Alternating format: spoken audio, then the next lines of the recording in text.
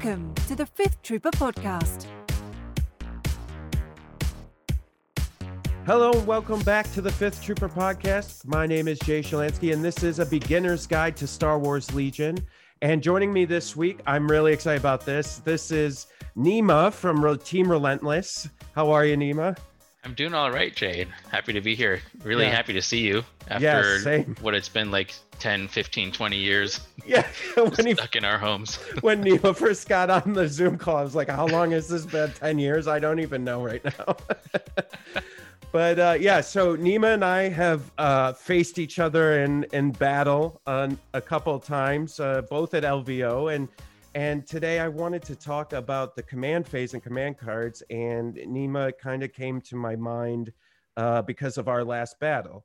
But before we get to that, where can people find Team Relentless and kind of what do you guys do so people can, Yeah, for sure. So Team Relentless is a collection of, we started as Legion players exclusively. We have some X-Wing players, some Armada players with us now.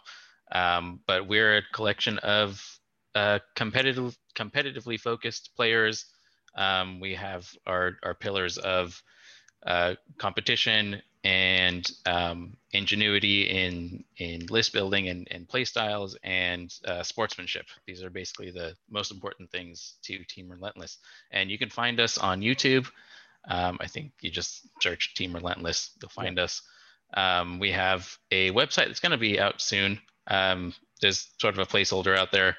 You might have seen our synergy tool as well. That was basically the brainchild of Ben, and I wrote the code for it, and it's been a pretty cool tool that beginners have said some pretty positive things about. Awesome. And so would they find that on your probably on the Team Relentless Facebook page or something? Yeah, I think there's a link there on Facebook somewhere.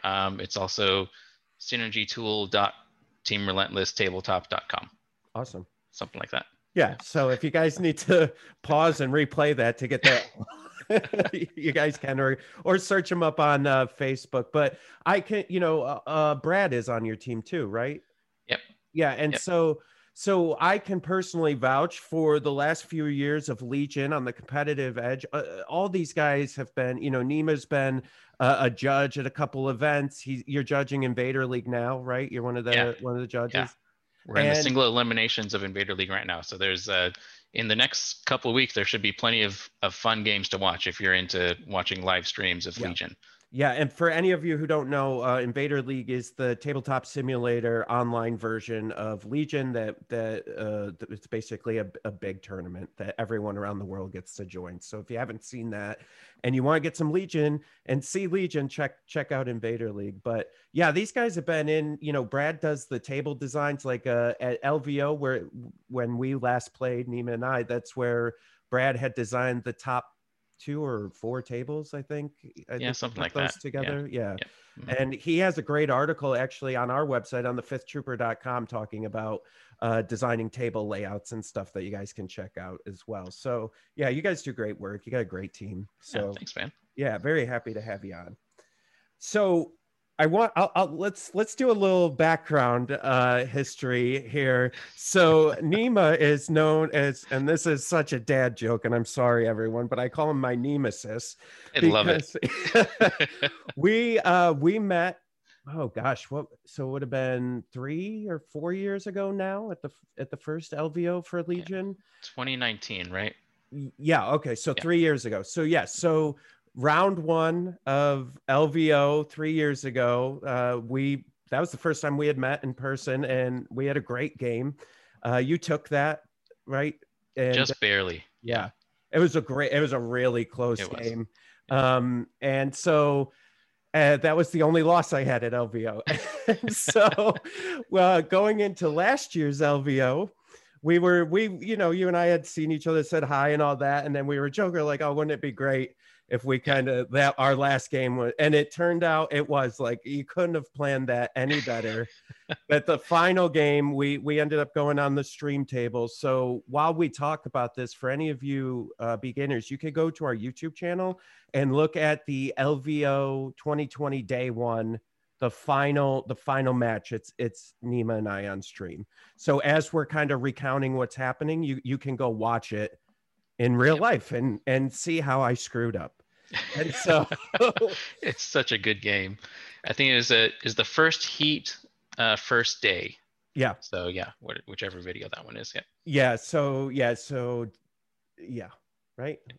Heat one. Yeah. Day one. Yeah. And so just to set the table a little bit, I was playing my coveted double heavy list, which, now double heavy seems to be the thing with the AATs, right? But back then it was not the thing. It was not. No, Jay's the trendsetter. Yeah. Maybe even, stupidly so, but yeah. So we made it to the fourth round, and you were playing Sabine Leia list, Rebels list with some tauntauns. Yeah. Yep. And we got moved, so we were going to not play on the stream table, and then they asked us to do it, so we relented. I didn't want to play on that table because I knew it was like going to be a nightmare for deployment for me, and it was. I don't know if you remember that, but I think we called Keegan, who was the judge at that time, over like four times. Yeah. He still hates me for that. Yeah, we made him make so many hard judge calls, like, can my tank drive over that? Can I deploy here? Like, and the funny story about that too is if you see the rules reference guide, so for those of you that are newer and maybe this is the first time playing, there's actually a new rule in there that came out not too long ago for oblong bases to deploy in a range one deployment. And that was because Alex was at LVO watching our game and seeing how much trouble I was having deploying. And so that's the Jay Shalansky rule in the RRG. Yeah, thank you for that. Yeah, you're welcome. I think they also gave us some new rules about how we can move over barricades or something like that and get cover from it, because that was another contentious thing. Oh my gosh. Yeah. So that's kind of the early setup. I believe we were playing Recover. Right, recover the supplies, which is real bad for my list. But so setting up, it was an uneventful turn one. I think we just were getting into position. I had some sniper shots. I think you might have had some sniper shots, and your tauntauns were getting into position, right? And so. Yeah, so maybe it was a purely positional turn for me, at least. Yeah, I don't know if I even took any shots. I probably took like 2 shots the whole game. Yeah, just the spoiler. Yeah. So it's so like typical Rebels versus Empire game that it still to this day drives me insane. But then I think, was it turn 2? The Sabine, you moved Sabine up for the grab. Yep. Yeah. Yep. And so this is where the command, so to get onto the topic at hand, I just wanted to kind of set this all up for everybody. So Nema had prepared Sabine to move into the middle of the table to grab the box. Yep. I had a very clear shot from, I believe, just my ATST at that point, right? Not both. Yeah. Right. Yeah. And so we were prepared, and I'll kind of talk about what was going through my head, and then you could talk about what's going through your head as well. I assumed that you were going to play Leia's 2-pip, No Time for Sorrows, and to get you that extra speed 1 move. And I wasn't 100% sure, though, because I was like, all right, he could do that, push Sabine up. But then also in my head, I was like, maybe he's going to play ambush or something, or and use that for Sabine and then win on the priority. And so really at that point in my deck, I had 2 options. I had pin down or ambush. And in my head, I said, okay, he's going to play a 2 or a 1. I could go with the 1, but I feel like I'd be wasting it right now. Like I feel like I may need that later. And if I play pin down and I get to go first, I can take his order token away, make him reshuffle it, and then my tank can get in position if the ATST doesn't kill Sabine on the first shot. Totally. And so that was my thought process, and I ended up selecting pin down.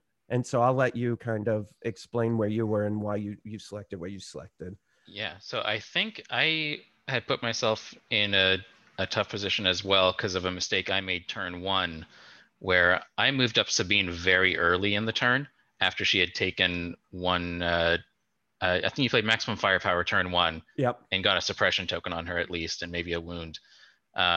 And it was the fourth game of the day, so you're not thinking clearly, right? And I'm like, oh no, I gotta make sure she has both actions for this turn, because if she takes another suppression, she's suppressed, only gets one action. I mean, I'm a dummy. I had strict orders on my list, so she could have taken 2 more shots. But I moved her up very early, and I was still in a position where I was going to be threatened by you shooting me. So instead of double moving up and touching the objective, I double moved up and hid close to the objective within a speed 1 move, intentionally within a speed 1 move, because I was planning for turn 2, where I was going to play No Time for Sorrows, so that my hope was that maybe my opponent doesn't see this play where I'm off of the objective at the start of turn 2, so they're thinking, okay, I don't have to worry too much because he can't grab it and run immediately. But of course, Jay is a smart player, so he knows that No Time for Sorrows is there as a potential, and he probably saw that I was within range for a speed 1 move to get onto the box. So I was waffling a little bit between No Time for Sorrows or playing a high pip card, because if I don't get priority on No Time, then I don't want to be going first. I want to wait until I'm last and then jump onto the box and run away turn 3. So that's what was going through my head. I ended up playing No Time for Sorrows and just gambled that I was going to have priority. Yeah, and so we both ended up playing a 2-pip. And so for those of you that don't know, it goes to a dice roll.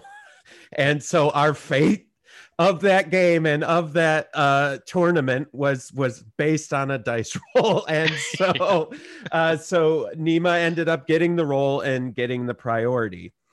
And so if I remember correctly, you took that, did the move, you did the speed 1 move to touch the box, and then Sabine grabbed and ran towards, exactly I believe it was towards Leia, who was behind some line of sight blocking on the right-hand side of the table. Yeah. And so in my head, it was okay, because I was like, you know what? I'm going to catch up, right? Like she didn't go that far. But the problem was I didn't have any of my core troopers. I had three snipers and four core troopers, but all my core troopers were back because they're all naked and they don't have anything else. And you had those tons coming up on the left flank as well, right? Yeah. And so I had to strategically keep them back so that you didn't eat them alive with the tons. Right. And so I ended up killing Sabine on that turn, but you were already close enough with the rest of your army, particularly Leia, to go out and box grab. Yeah, exactly. And that was my goal for that turn. I knew that there was potential for her to die. Probably the only thing that she's going to do that game was move that box a single speed 3 move in my direction, and then just start the chain of different units grabbing the box and running, possibly dying because there's an ATSD bearing down on them. So that the entire rest of the game was just me trying to manage the distances of my units so that they're all within a speed 1 move or a speed 2 move if they had to jump up and grab a box from their buddy dying. And it was just so tense. It was. And man, so we'll get back to that, because I just wanted to say, like, for me, the most frustrating thing was, again, like Nema said, it's game 4. You're exhausted. It's like 9-10 o'clock at night. You've been there since 8 or even earlier if you were helping set up and do things. And I remember I saw what you were doing, and I was like, this is going to be fine because my tank is really fast and you are Rebel t-shirts. So I'm going to get to you and I'm going to murder everyone and you're going to drop the box and I'm going to win on points, right? So I'm coming around one of the line of sight blockers with the tank, and it's until it's too late that I realize my tank can't get in a position to get a line of sight behind. So basically it was a building that was at a kitty corner in the corner of the board.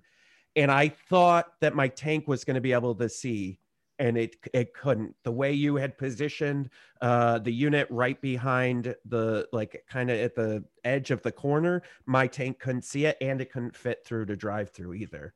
Yeah. And I think the killer was that the gap between the board edge and the building was slightly less than half of the width of the tank.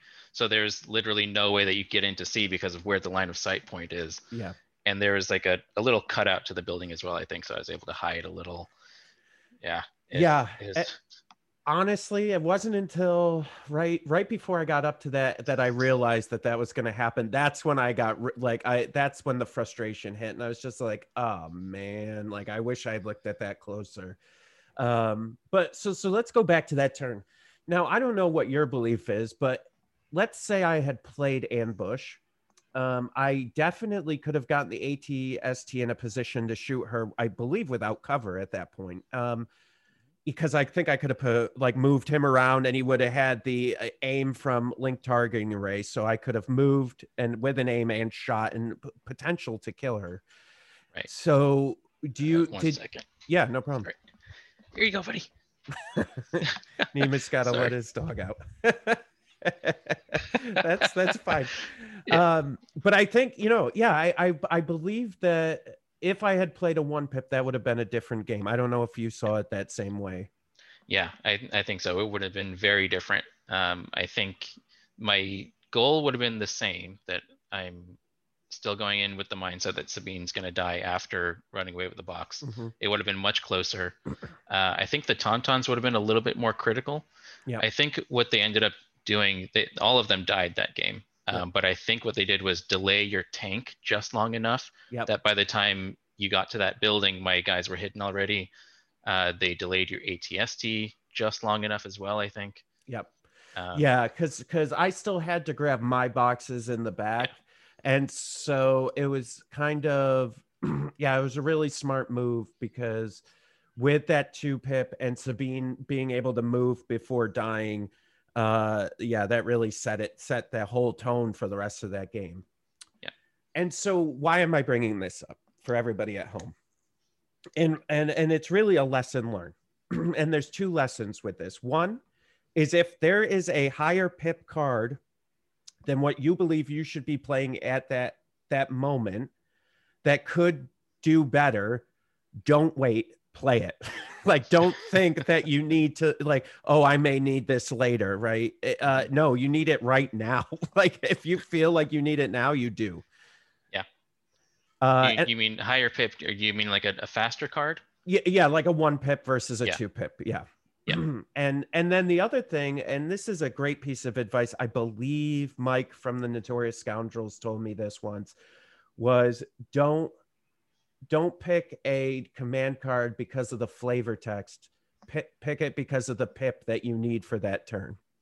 Yeah, I remember him saying that. And I think for the most part, I agree with that. There are probably some cases where that's not true, but in general, that's a good rule of thumb.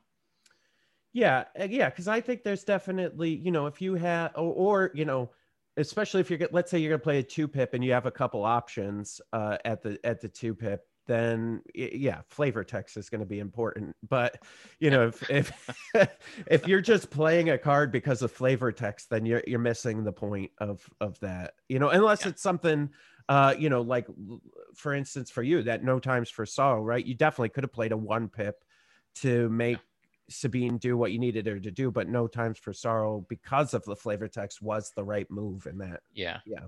In that case, I for sure was taking it because of the flavor text. In that case, I think I didn't want a 1-pip. If I wasn't playing No Time for Sorrows, I might have been playing maybe even standing orders, because I want Sabine to go last that turn. Because if she goes first, she just jumps up and grabs it and stays there, and is just a sitting duck to die. Yeah. So no good comes out of it. And that's where the mistake from turn 1 comes into play. But yeah, it's really interesting. And so, I think when you're, let's kind of walk people through the turns, and then maybe talk about what pip at command card at each turn is a good choice, right? Mm-hmm. And I think in the past, the old adage was, turn one standing orders is generally, right, the card that you want to play.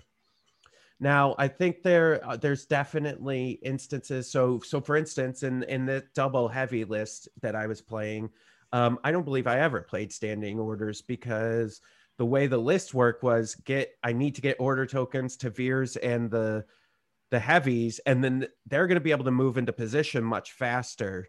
So usually I play a 3-pip on my opening turn with that. Yeah. And in my list, in that specific list, actually, I often have the same approach. I think in our game, I played standing orders because we were so far apart that I wasn't too concerned about order control on the Tauntauns. I just wanted to make sure Sabine doesn't go too early. But generally speaking, in that list, I play Assault. So I get orders onto all the Tauntauns, or maybe 2 Tauntauns and Sabine, because I want to make sure that the Taunts are going last so that they're not getting lit up. Or if someone decides to move up, you know, you made a mistake because there's a Tauntaun coming. Yeah, and that's similar with the heavies, right? You want to get them orders and aim tokens and then have them go last because you want your opponent to get into a position where now the heavies are going to start stomping, you know, around the battlefield and start shooting things. Right. Yeah, for sure. So there's this balance between order control and wanting to go last in the first turn. And I think that's the sort of push and pull between whether you're playing a 3-pip or standing orders that turn. Yeah, and let me ask you this: do you find so in these bigger tournaments that are really closely timed and you're moving faster, and you know that because of the rate, the you know the everyone is such a great player that you know that potentially it's going to be a shorter game from a round perspective. Do you find yourself changing how you play your command cards, or do you think it's similar? In general, I think it doesn't too much. I think eventually in the later turns it does. I used to play Luke Skywalker lists a lot, and there I tend to save Son of Skywalker for a late turn, like even turn 6 sometimes, depending on the objective. Like that's an awesome card on like key positions or something.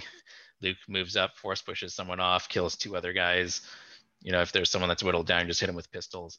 But if you notice that the clock is winding down and you're not going to get to turn 6, then all of a sudden I'm thinking, oh, okay, maybe I need to play this earlier because I want to get the benefit of that card out. And maybe it's turn 4. So in that sense, I think you have to kind of adjust as you go, but you have this plan of when you want those cards to come out. Yeah. Yeah. And it's so interesting, right? Because I feel like sometimes, like, I see both sides of this argument. And the argument is that one side says when you're preparing your list to know what command cards you're going to play each turn, no matter what, right? Like just have that in your mind, how your list works based on the objectives, how you're going to play the command cards. And then there's kind of the other side of the fence that says, well, really, it should be based on the game and your opponent and what you're playing. And so I'll let you go first and kind of your philosophy behind that. Yeah. So I'll talk specifically about the list that I played at LVO, just because that's on the forefront of my mind right now. That one, I for sure had almost a prescribed order that I wanted to play the cards. So turn 1 is usually Assault. Turn 2 is usually No Time for Sorrows. And that's almost regardless of what the objective is, because if I'm not too worried about the objective, No Time for Sorrows is great to get a surprise movement with the Tauntauns. And I have uplinks, I think, on most of the Tauntauns. So I can get all of them to move and Sabine to move at the same time as well. All 4 of them can go. So you get massive increased threat range there. And at that time, they were getting dodge tokens off that move as well. So then those are the first 2 turns. And then turn 3 is sometimes explosions. And I'll use that either to get Sabine to do some damage on a group of opponents, or if I need it for the objective, I don't even drop the bombs. I just use it for the 1-pip and guarantee that she gets to go and get her out of there. Because at that point, she might be too far away from Leia to get an order from her. So I have to use her 1-pip to get it. Yeah. So it's interesting because as I'm thinking back to our game, that one in particular, generally speaking, since by the way, I'm still playing I have a new variation of the double heavy list that I play now, but still playing double heavy. Generally what I'll do is I will probably play assault with that double heavy list on my first turn. But when I was playing you and the way Sabine was deployed and the way you were moving her, I ended up going maximum firepower because I was hoping to, with recover the supplies. I knew you were coming for that middle one, right? That's what you would do with Sabine. It makes sense. And so I was like, all right, I got to get at least suppression on her, maybe a wound if I'm lucky, and I got to hit her hard and now, right? And so that kind of changed my game. And I don't know if it was good or bad. Right. Yeah.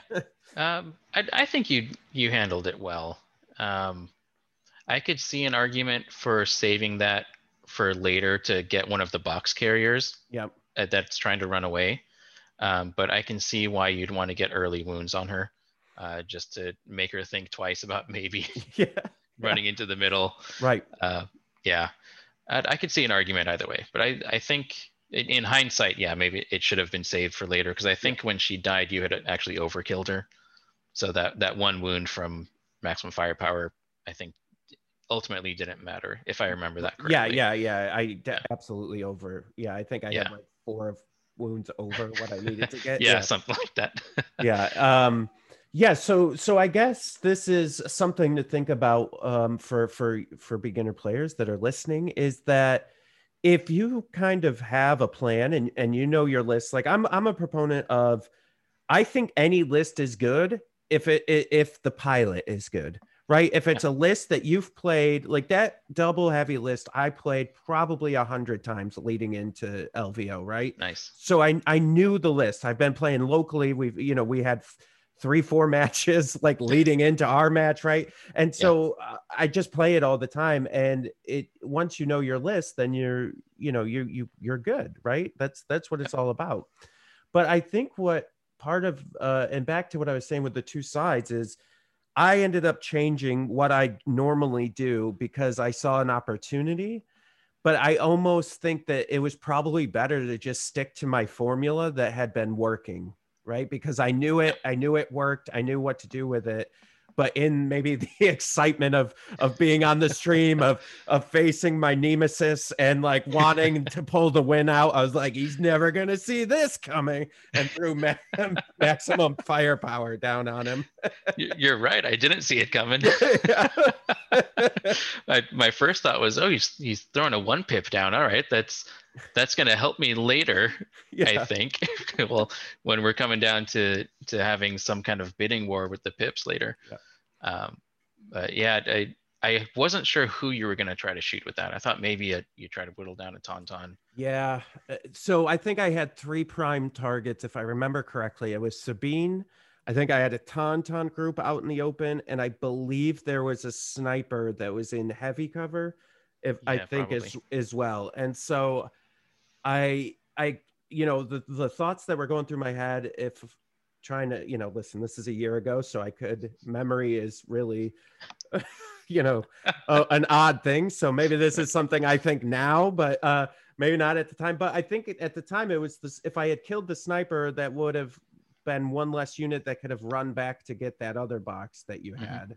I knew Sabine was going to come for the middle, and I knew taunts were bad news. So it was just, I picked, sometimes you have to make these quick decisions in the moment and say, all right, I have to go with this, right? Yeah, right. Sometimes it's just a gut feeling, right? Yeah. But yeah, to go back to your earlier point, I think oftentimes the pilot is more important than the list. You can argue about the value of a particular list over any other, but ultimately, if you don't know how to pilot that list, you're just not going to do well. We're interestingly seeing this in Vader League right now. Everyone is thinking, hey, that 13 activation separatist list is just going to dominate, and we're seeing them just get whittled down. We're losing one after another. Yeah. So yeah, you need to know your list. Mm-hmm. At a certain point, it just becomes second nature. Like sometimes I'm not even thinking about the command cards that I'm playing. Yep.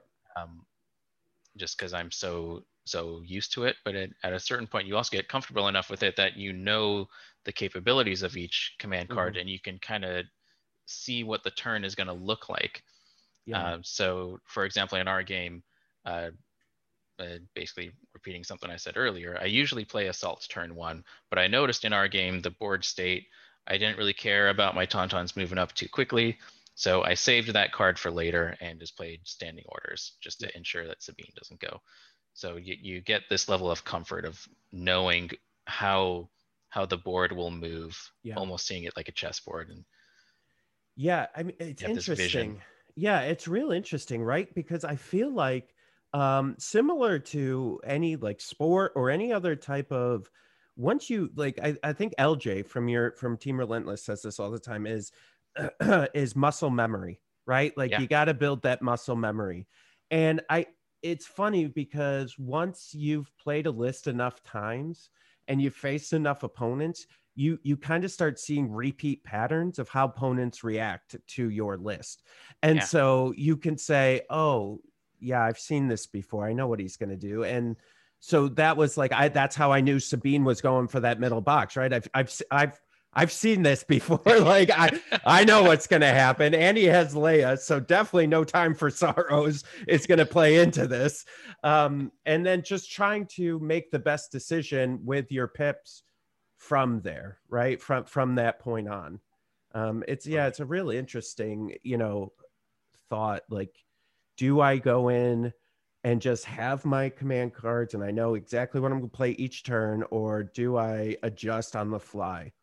And I don't know. I wonder if it's a personality thing, because I don't know if I'm personally capable of adjusting on the fly. So.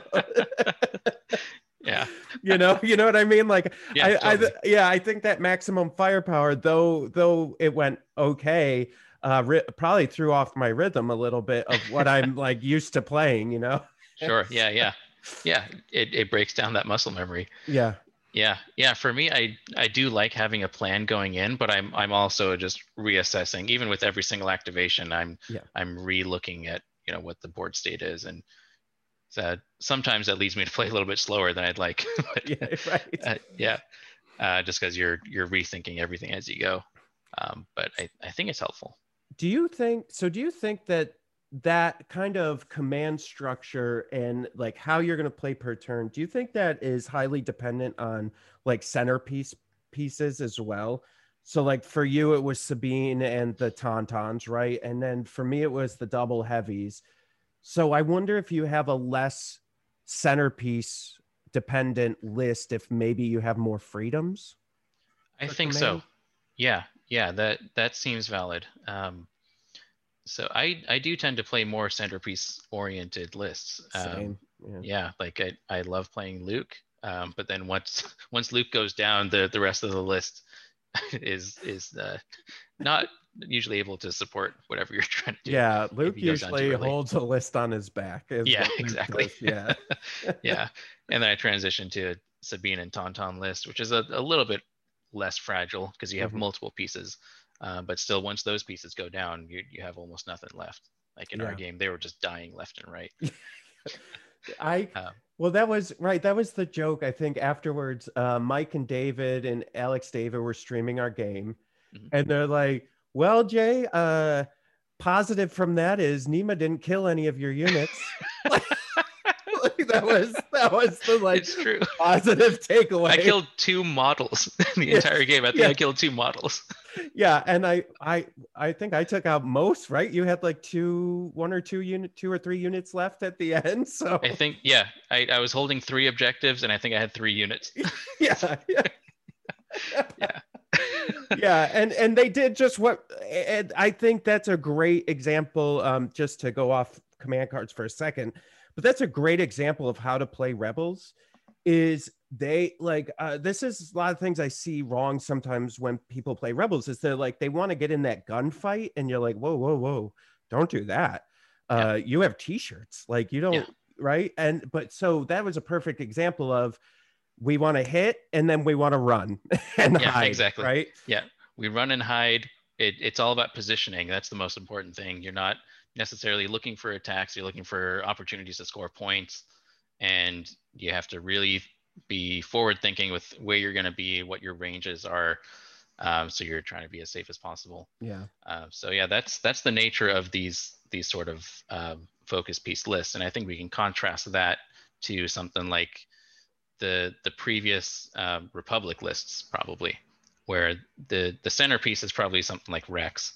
Yeah. You do have his 2-pip, and the timing of that is important, I think. But outside of that, you're mostly just your army is generating tokens for everyone. Right. So who cares what Yeah. pip card you play? Yeah. Almost. Yeah, and it's interesting, right? Because that I think that's one of the great parts about this game is the whole command phase piece of it, right? It really adds that additional layer to the game of thought, and not just like pushing my minis forward and firing, and then you push a mini forward and fire, right? And it's kind of like a weird cat and mouse game that you're playing too on top of the whole thing, right? Yeah, it's true. Like, you're going through these phases every turn, but no turn is the same. Yeah. And it's entirely because of that command phase where you're setting the stage of what that turn is going to look like, both in terms of, who's going to get to go first, which also implies who's going to get to go last. Those are both two very important things. And sometimes the flavor text will come into play as well, because that will determine what that person's strategy is going to be. So if you can predict what your opponent is going to play, then you're going to have a good handle of what you're expecting to see out of them. And if you didn't predict what they were going to play, once you see their card, then you do get a sense, you get a more concrete sense of what they're going to try to do. So you can maybe respond to that with your early activations. Yeah, you can try. Yeah. sometimes you that can goes try. well. Yeah. All right. So here's a question for you. When you're building a list, at what point and listen, for those of you listening who are beginners, we're veteran players, right? So it may be different for us, for you. I'm just trying to get a wide scope for everybody. When you're building a list, though, at what point in the build process do the thought of the command cards come in for you? For me, actually, interestingly, it's always last. I'm thinking about the units first. I'm not necessarily thinking about command cards. Yeah. It's usually the last part, and sometimes there's a circle to it, right? There's a feedback loop during the design process where you're laying out your units, and then you get to the command phase or the command cards, and you think, oh, actually, this command card would be nice to have, so maybe I'll go change my list and bring this unit in. I was sometimes building my Sabine Tauntaun list with just the generic commander, and the value of No Time for Sorrows is so good. So when I get down to the part where I'm picking my command cards, I'm like, okay, yes, I'm bringing Leia just for this card, but it's such a good card. Yeah, I would say same for me, but with Veers, it's like, okay, sure, I could get a generic commander in there, but between like evasive maneuvers with a double heavy list and then having that maximum fire kind of in your back pocket to say, okay, if the opportunity presents itself, I could potentially do some damage, is really nice. And so, yeah, I would say, for me, what I do, it's a weird order. So I, like you, I'm a centerpiece player. And so I'll pick 1 to 2 centerpiece units, whether it doesn't matter, commander or heavies in my case. And then I'll go, okay, now who has command cards that'll help this out, right? And then that's how I pick the next unit. Right. And then I just fill in the gaps with a bunch of naked troopers and go, there we go. Yep. That's exactly my thought process as well. Yeah. And I'm playing Rebel, so no one's playing anything other than naked troopers. Right. Yeah. Unfortunately. Okay. So here's another question for you. In your opinion, this is Nema's A+ opinion, everybody. So take this to the bank. What is, for the bang for the buck, what's the best command card or even set of command cards? I'll take both answers. Okay. Best command cards. Yep. All right. I'm cheating. I'm looking through. No, that's okay. Okay. I think if we're gonna look at set of command cards, Yep. it's really hard to beat Dooku. Okay. That's a really good set of command cards, because it's also coming with cunning. Yeah. So you have a really good chance of going first. So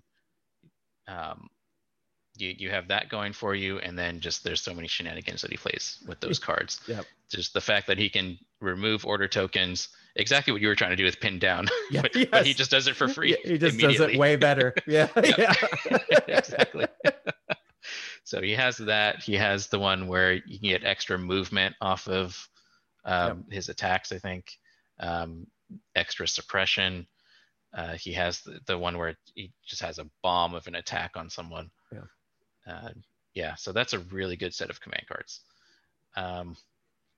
As far as singular command card, that's a tougher one. I think Palpatine has a really good one. Yeah. His 2-pip, I think. The one where he's basically guaranteeing to go first with that card. Yeah. Because he's picking, he just makes your sniper in the back go first. Right. Man, I would say it's Son of Skywalker. Oh, I think so. Maybe one of the best cards in the game. Yeah, okay. I don't know. Attack twice with 7 black dice. Yeah, Okay, sure. Attacking twice is pretty good. That's fair. Yeah. So what do you think? What commander? And I listen, I haven't looked at Lando and Kallus enough to add them to this conversation on my end, but sure. What commander do you think has the best army support cards from a command perspective? So if I'm not going to play a centerpiece, I'm just playing maybe I'm going to play a gun line, or I'm going to play just bodies. Who do you think would support that the best? We could go by faction, or you could just pick who you think would support it the best overall. Yeah, that's a good one. I can talk while you're thinking if that helps you. Yeah. So for me, I'm gonna go Empire again. I'm gonna say I think Director Krennic. I think Krennic has the best overall support cards for his army. Right? He has his 1-pip that basically lets him choose 3 tokens that he gets to look at and put those out whenever he wants. So now you have that kind of activate that order control with 4, because you have Krennics and then 3 more that are on his card. You have the deploy the garrison, which gets you the standby for 2 of your troopers. And if you have death troopers, or shore troopers, that's such a good card. And then Annihilation Looms, which is basically just handing out suppression, which is amazing as well. Yeah. But yeah, so that would be my pick. Yeah, that's a good one. Annihilation Looms, because you can build your list to not care at all about that suppression. Yeah. Yeah. So it's almost like it's like anti-support, actually. You're suppressing the other team. Yeah. So good. Yeah. Okay, I think I have mine. All right, here we go. That was a really good pick. Hey, thank you. All right. This might be unpopular. I'm going to go with Obi-Wan. Okay. He's got some strong support. I'm listening. I'm not agreeing, but I'm listening. he's generating 20 some odd surge tokens for his army. Yeah. He's got I guess Nimble doesn't really help him too much in the support, but he can Guardian during melee attacks. But the generating the support or the surge tokens, I think is a massive thing for that army that can share surge tokens. So what is he doing? It's 1 surge token for each other friendly unit at range 1, and he's given that to 2 other units, and plus himself. Yeah. So if you have an army of 9 or 10 activations, if you're all bunched up, you're getting 8 or 9 surge tokens per unit.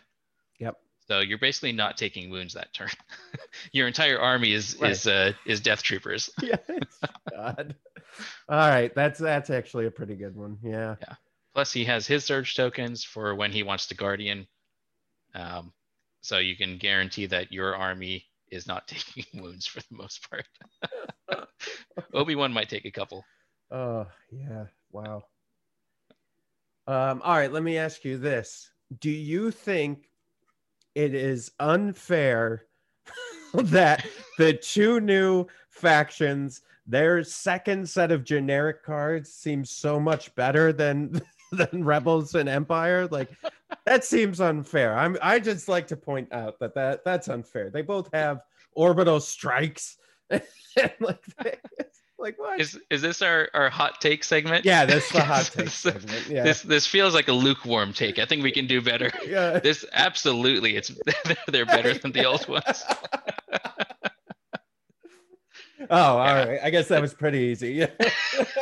Give me a hard one. Yeah, yes, they are easier. Those are very strong cards. Yeah. On paper, it almost looks like the Republic one is worse than what you get out of Leia, right? Because she can hit anything anywhere on the map, but the Republic one has beam, so it has to hit things that are clumped up. Yeah. But overall, I think it's more dice, isn't it? It's 3 versus her 2, if I'm remembering it correctly. Yep. Yeah. Yeah, it's interesting. Yeah, I mean, they do have some stipulations, right? I think the orbital strike for the droids is it's a droid trooper, friendly commander droid trooper. So you can't really, Dooku can't do it. Right. And then, or a friendly field commander, which that's real nice that the two new factions have field commander. I would love to see a General Vice or Wedge be a field commander. That would be amazing, but we don't always get what we want, do we? That would have been a really cool errata. Yeah. I think they're totally fits them thematically, right? Yeah. Like, I would like to go back in time and beat you at LVO last year, but can't do that either. No. 2022 maybe. Yeah, I hope so. I hope that we have it. I honestly, if we have an LVO tournament in 2022 and we both can make it and we face off, I would be fine with you beating me again, sir, just to be able to play. That'd be so much fun. Yeah. I wouldn't even care about the outcome. It'd be so much fun. That's exactly what I was, we've been talking a lot about that lately on the 5th Troopers. And I'm just like, I just want to play, man. Like, I don't care. I don't care if I lose every single game. I just want to play. Like, I just miss it so much. Yeah, absolutely.